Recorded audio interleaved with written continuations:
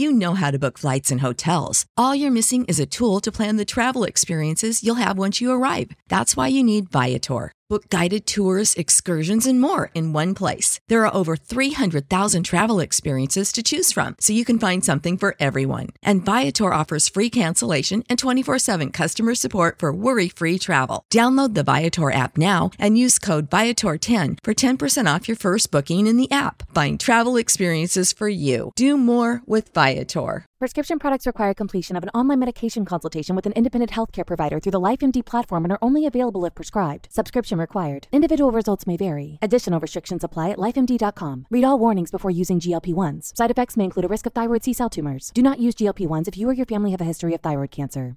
If you've struggled for years to lose weight and have given up hope, did you know you can now access GLP-1 prescription medications through LifeMD? LifeMD is now offering eligible patients online access to GLP-1s, the breakthrough prescription medication that can help you lose body fat and weight. Listen to what people are saying. You just take your shot. It doesn't feel like you're on a diet. What I wasn't expecting it to do was to shut off the food noise. This was life-altering, and if I can do it, I feel like anybody can do it. And here's the best part. Your insurance may cover 100% of the cost of your medication. So go to TryLifeMD.com to have your eligibility checked right now. Get started today at TryLifeMD.com. That's TryLifeMD.com.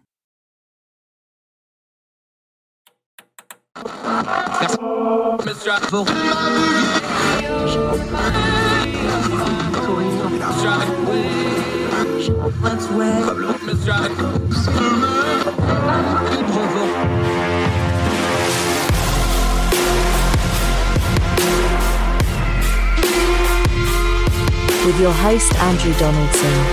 This is Heard Tell. Welcome back to Heard Tell. Thrilled at this one. This is going to be fun. One of the reasons I do this is I get to talk to all my Twitter buddies that I'd otherwise not get to talk to. I get to do that today. Our buddy Jim Swift's on. He's a senior editor at The Bulwark. You might remember him from the Weekly Standard way back when I first started following him.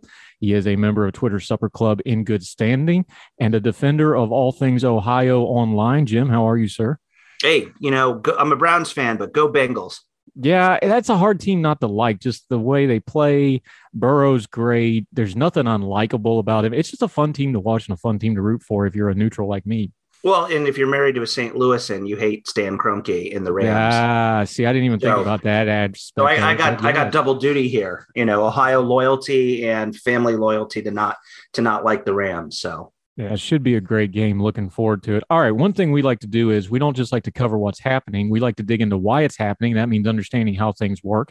I'll put my hand up. I'm guilty of it. I know you're guilty of it because you write for them too. But we all love to bash on Congress, but we don't stop sometimes and understand how Congress actually works. And you have a piece out at The Bulwark about the congressional staffers. I don't think people realize, because I didn't until I started doing the workup for this.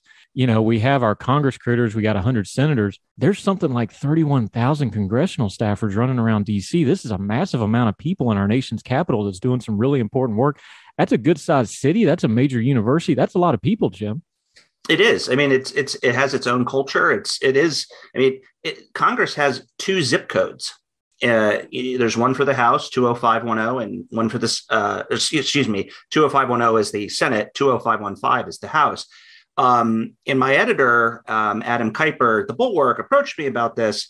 I did not discover this Instagram account that I wrote about called Dear White Staffers.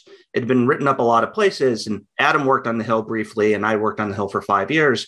And he goes, Jim, I really think you should look into this account and write a story about it, because you used to be a Hill staffer. I mean, I dump on Congress all day now, and it's part of my job.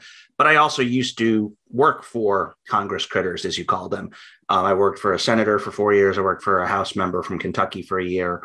So I was really interested to write about this account, and I'm glad you liked the piece. I'm happy to talk about it. Yeah, and let's just start there, because you were kind of a different era, because that was not really the social media and the media environment we live in now. And you talk about a little bit in the piece is one of the reasons we have awareness of these staffers now is they've all got their own social media. They all got their Instagram accounts. They got their own Twitter accounts. We've seen it happen where some staffs have pretty famously blown themselves up over the last few years because of their texting, tweeting, and or otherwise getting their opinion out over top of their bosses, which never goes well in any field, especially politics. Talk about that, though, because you were there. But this is kind of its own different beast now with the technology and the media environment we're in, isn't it? Yeah, and I think in my piece I wrote it's a positive thing. I mean, look, social media is a double-edged sword, and I think anyone, you can pick any industry, you can pick any city of a story about somebody self-immolating on social media and ruining their career. Right? It doesn't matter what they do, doesn't matter where you live. Once you do something that becomes notable or becomes viral, people will find out where you work. They'll complain to your employer. In some cases, they'll get you quote unquote canceled. But in a lot of cases, it's also justified, right? One of the examples I linked to was there were these congressional staffers tweeting out hashtag D2R, December to Remember, that they were just getting drunk on the taxpayer dime during daylight hours in their congressional offices. Now, I will readily admit to having consumed alcohol in a congressional office before the sun went down. But it's not something you should be bragging about. It's not something you should be tweeting about. But like, we also weren't drunk. I also worked for a member from Kentucky, and he was the chair of the House Bourbon Caucus. So, it's a double-edged sword. And back when I started working on the Hill, Twitter didn't really exist until like 2008, right? And I started in 2007. I mean, there was MySpace, there was Facebook. I remember Claire McCaskill, a Missouri senator down the hall, she was tweeting. She was one of the first senators to tweet, and it was horrifying. I'm like, oh my gosh. Now, I worked for a very straight-laced Presbyterian senator from Arizona. We had a Twitter account, and all it did was tweet out the press releases. But it became kind of performative over the years. And you see Ted Cruz, for example, these days. I mean, I don't think Ted Cruz wants to be a senator anymore. He just wants to tweet stuff from the Babylon Bee about Joe Rogan. I mean, does this really rise to the level that United States senators should be talking about what private companies do with their contracts? I mean, no, this is not stuff that government needs to be involved in, but that's stuff that now, if you work for a senator, there's almost this expectation that you have to weigh in on it.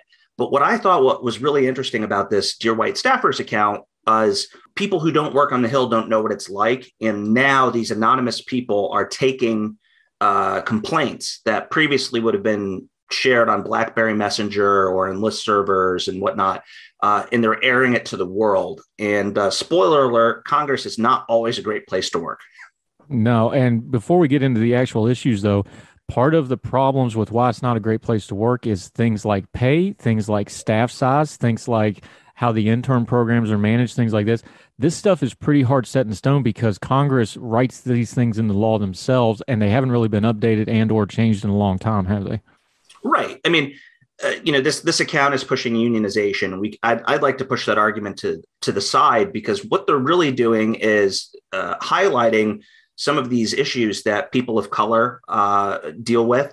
The Hill is overwhelmingly white, and it is easier to get a job there if you are rich. And in which case, as I said, pretty much white. I mean, the whiteness of the Hill is astounding. Because to become an intern, if you're lucky to get paid. I mean, back in the day when I worked there, I was never an intern.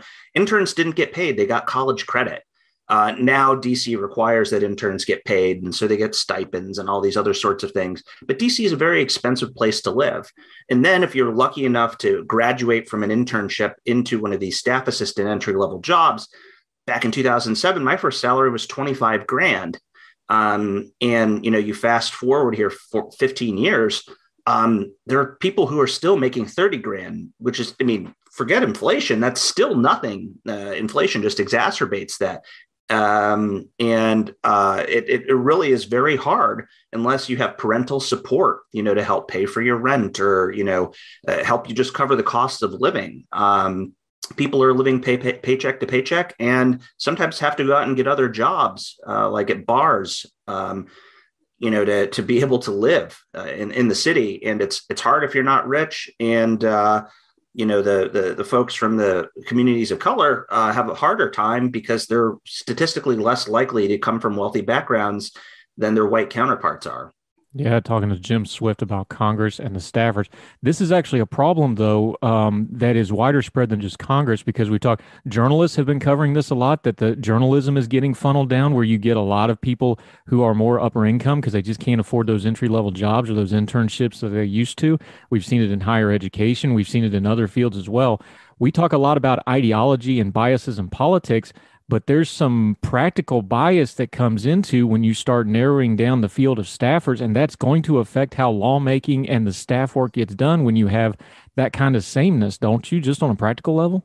Yeah. And I mean, ideology does play a role. I was talking to one of my former Hill staffer friends who's Black for this story, and he never interned. But when he graduated from college, he went down and beat down all of the doors of Democrats. And he told me that the first person who gave him a job was the only person he worked for out of a sense of loyalty, because he was so lucky that he got the job. Ideology does play that role. He was lucky he found a member whose ideology he liked. I was lucky, at the time that I applied on a whim for a Senate job, but for a state that I had never lived in, and got this job because of my ideology was shared. Now, granted, I don't share much ideology with congressional Republicans much anymore because they're not interested in legislating or governing.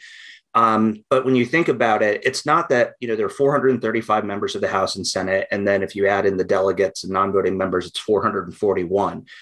That doesn't mean that there are 441 offices in which you can work. It's actually a very narrow path because people who want to work on the Hill are ideological. They are motivated by their belief systems.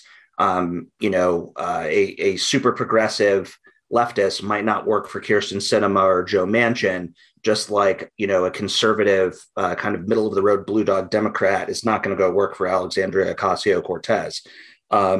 You have to look at it and then start narrowing it down. And then that means that there are even fewer jobs that you could potentially take.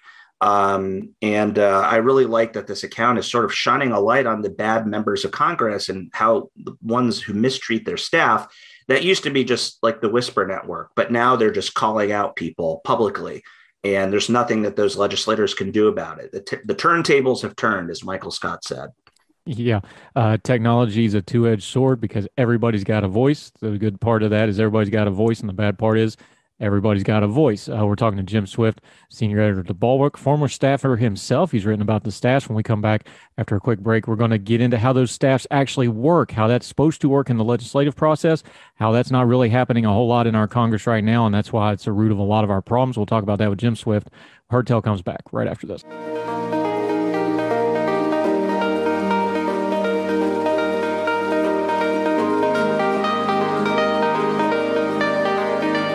Heard Tell Show. We're back with Jim Swift. We're talking congressional staffers and offices. All right, we said staffers, but let's get into the nomenclature, how this works, because we know there's limits on how many staffers they can have. House offices are capped at like 18, but in reality, they usually have 2 or 3 quote unquote pro staffers.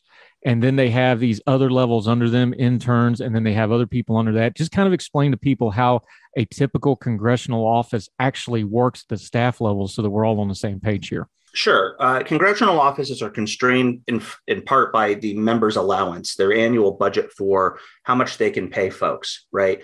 Now, the federal government will pick up, the health insurance, they'll pick up their thrift savings plan, and eventually, if they serve long enough, their pension. But the first constraint is your top level of how much money you have to spend on things. And that includes envelopes, pens, computers, all this other kind of stuff. But salaries are, of course, the biggest driver because you're not paying rent for your congressional office. You do have district offices, and depending on how gerrymandered or crazy your district is, you could have 1 or 2 district offices, or you could have 4. And, those things could be in a nice strip mall, or it could basically almost be like a trailer. I mean, some members of Congress even have RVs for mobile offices that they pay for. But when it comes to your Washington staff, like a House member might have 8 or 9 or 10 people on their personal office staff. Because you don't get the bigger offices until you've been there a long time. And even when you get the bigger offices, they're not that much bigger. My boss was middle of the road, member of the House Ways and Means Committee. Our office was in Longworth. It was basically 3 big rooms. We had a room where the chief of staff and the scheduler were, and that's where people would wait. We had the member of Congress's office in the middle, and then we had, the bullpen in the back where me and the LCs, the legislative correspondents, and the fellow legislative assistants, who were kind of the mid-senior level policy people, had offices. And there's a little bathroom in there, but these things aren't huge. Now, senators can have upwards of like 20, 25 people on staff because they represent entire states. And senators tend to get a bigger budget than your House member does because they represent a lot more people. Think of Dianne Feinstein, a California senator, and compare what she might need to represent California to Jack Reed, senator from Rhode Island, which is a very small state. They don't tend to have as many staffers there, and Senate staff tend to get paid a little bit better than House staff do, but at the lower rungs, not by very much. It's not like you're making it rain there. And so a lot of it depends on what state or district you represent and how it's drawn and what its needs are. But there are constraints on office space and there are constraints on your budget. And that all ends up kind of trickling down to how much people get paid. And like I said in my piece, if you want to be a stick in the mud and complain, there are literally 100 people who are willing to take your job the following day and not complain. Yeah. And among other things, you are a DC area liver dweller, however you want to phrase that. This is a very expensive city for people that aren't making a whole lot of money to try to get by in. Yeah. And you move here. I remember when I moved here, I had to live in somebody's basement. Now I lived with my buddy for a couple of days until I found a place on Craigslist. And I lived in one of these Lego brick houses from the pre-World War II era in Alexandria. I lived in someone's basement that I paid $850 a month for. And I didn't want to take a day off until we got a holiday. And so I literally slept on the floor with a couple of things I bought at IKEA for 2 months until I could get my stuff out of storage and properly move in because I didn't want to live with roommates in DC. Part of that was because I also had a bunch of guns and you couldn't have guns in DC really at the time until the Heller decision because I'm from the Midwest and I got guns. But yeah, no, it's just the housing situation really is a huge problem. And, the Dear White staffers account pointed out that, one staffer lived in Section 8 housing in very unsafe areas. DC has a big problem with crime. a girl I worked with lived in a nice place like 4 blocks from the Capitol. And one night she was trying to get into her apartment and she got mugged with a guy, with a brick, and she had to go to the hospital. It's not a lot of fun to have to deal with those things for like $30,000 a year. And that's why a lot of people that Dear White staffers has profiled just said, I got out of the Hill. Everyone has a shelf life as how long you can do it. And I really like what they're bringing up because it's a conversation I think we need to have, not just for the minority community. Especially for them, but there are lots of lower middle class white folks who want to work on the Hill too. And really the only people who have it easy on the Hill are rich kids. Yeah. Talking to our friend Jim Swift.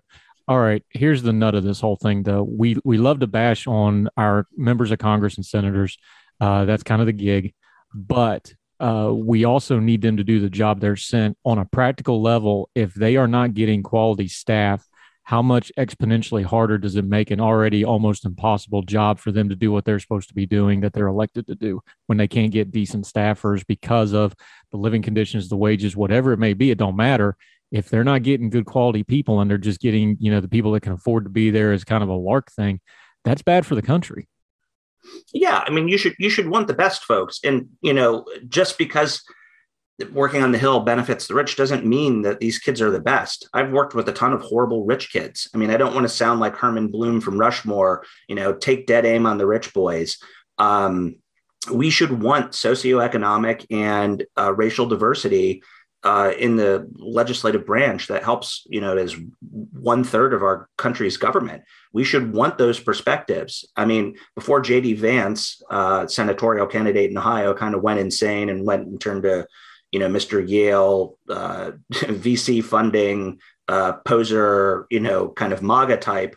He had an inspiring story of what he grew up in. And you want the kind of people like J.D. Vance describes his youth as to try and have a shot at running and working in government. You see what he's kind of had to become, the monster as a candidate. And it's sad. Or you think of West Virginia, October Sky, and those stories of inspiration. You want those stories, and they do exist in Congress. But for every one of those stories, you have 10 people. It's like, my dad's a doctor, my dad's a lawyer, my dad's an exec, or my mom, is a high powered judge or something. And money's no object, and they just, can float it. And that's why you have this sort of glut of rich kids. I was one of them. I mean, I'm not going to deny that growing up, I am one of the rich kids of which I speak. I had it easy. I mean, my parents weren't floating me money, but I had it easier because I didn't have student loan payments. I didn't have all of these other obligations. I was able to make it on my own because my parents made it easy for me to get to that point, whereas other kids didn't have that opportunity. And so maybe I wrote it from, a sense of self-guilt, in a way. But it's its own education, and we're denying it to a lot of people. And I think that's the importance of this account.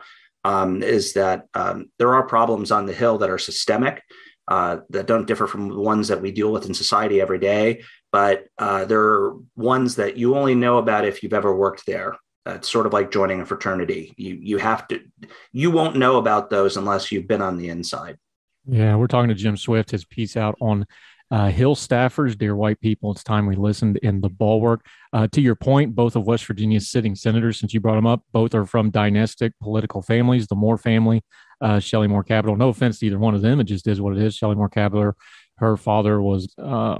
you guys had Jay Rockefeller. We had Jay. Well, to his credit, though, I give him a pass because he carpetbagged in. But when you stay 40 years, I think that term no longer applies. So I give Jay... Okay, fair. I give him credit. He stuck it out. Of course, folks don't know, if you're a political historian person, if you do not know who A. James Manchin is, you are missing a treat. That is Joe Manchin's uncle, one of the great political figures in the history of America. Just trust me, go read up on him. Fabulous character, interesting guy. But to your point, both West Virginia sitting senators are dynastic.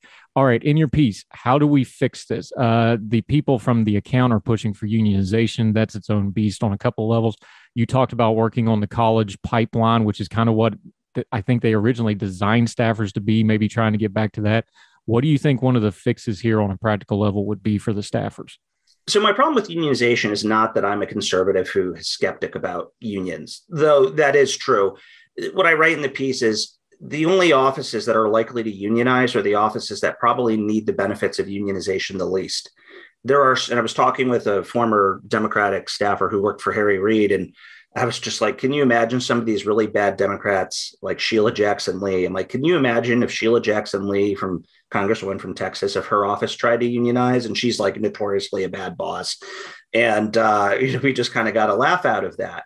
And so it's like, yeah, the squad's offices would unionize immediately. But, some of these kind of crazier Democrats probably wouldn't. I'm not sure you'd see much unionization on the right because historically the right is not very supportive of unions. The best fix, and I like what the Black Staffers Associations came up with. I don't like the idea of a Rooney Rule 2.0, which is one of these suggestions that, it seems like tokenism. And we've seen how the NFL has dealt with the Rooney Rule. I mean, good, well-intended, but I mean, give me a break. I like this idea of a pipeline from historically Black colleges and universities. May not help Republicans as much because I'm not sure Howard has a Turning Point USA chapter there. But one of the things that I think that probably stands a greater chance of success is Congress gets to make its own rules. Senate can make its rules. The House gets to make its own rules, and that's under the Constitution. Rather than unionization, I think that these folks should push their leadership to come up with minimum living wages for staff positions. Now, of course, Congress being Congress, they'll find ways around it. But there should be a figure that we can all agree upon that an entry-level staff assistant should make, that a legislative correspondent, these are people who look at your emails and the letters you write and the phone calls you make asking what your boss's position is. These are the people who write those and take meetings with constituents. That stands, I think, a much better chance of success at improving the lives of these young folks fresh out of college. Not everyone has it bad. Not even, rich kids aside, some offices are really great and care about making sure that people can make a living. Others aren't. Unionization is only going to help those that are already doing pretty well, office-wise. So I think this sort of coming up with living wage thresholds for staff positions is something that more so the House than probably the Senate can consider, to help people want to stay and move up the rungs on the ladder in Congress. Yeah. Jim Swift, we appreciate the time talking about how the Congress actually works when we're throwing bricks at the TV. We at least understand there's some staffers behind the scenes that are working really hard to get things done. Let folks know what you've been doing on your social media. You're got a great newsletter that I read every day. Always has some good little tidbits in it, although it is way too homerish on Ohio matters, but we'll forgive you that one. Let folks know where they follow you on social media and what you got going on at the Bulwark and other places. Yeah, sure. You can follow me on Twitter at Jim Swift DC. And I have a newsletter that comes out every weekday at the Bulwark. It's the only free one that we have that's always free, called Overtime. I highlight all the stuff we do at the Bulwark, which, we're conservative or Republican, never Trumpers. So, we're out in our own little wilderness out there. I highlight all of our stories and our podcasts and things that we do there. And then I have a little section, it's a little potpourri section of interesting things that I've read around the internet that I think you should read. So it doesn't cost anything. Head over to thebulwark.com. You can click on subscribe, and you can get it for free. Otherwise, we're $10 a month, and we have a bunch of interesting stuff. But let me be your guide into what we do, and if you like what we do, we've got more of it for you. My friend, I appreciate your time. I appreciate your recipes on Twitter Supper Club. And for 1 week only, I'll be with you. I think I'm going to pull for the Bengals. Jim Swift, appreciate you, my friend. Good stuff on the piece, and hope to talk to you again soon. Thanks for having me. Thank you, sir.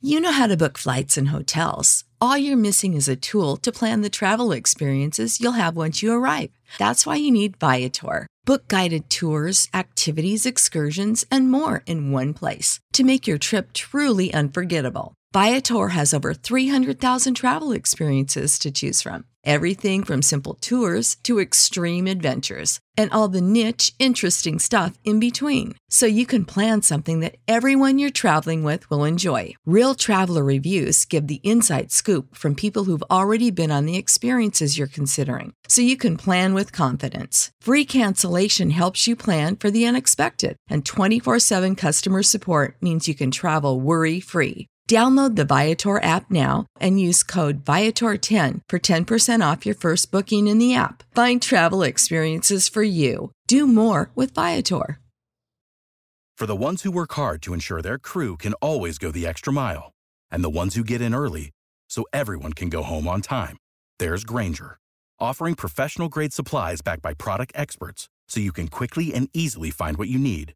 Plus, you can count on access to a committed team ready to go the extra mile for you. Call, click Grainger.com, or just stop by. Grainger, for the ones who get it done.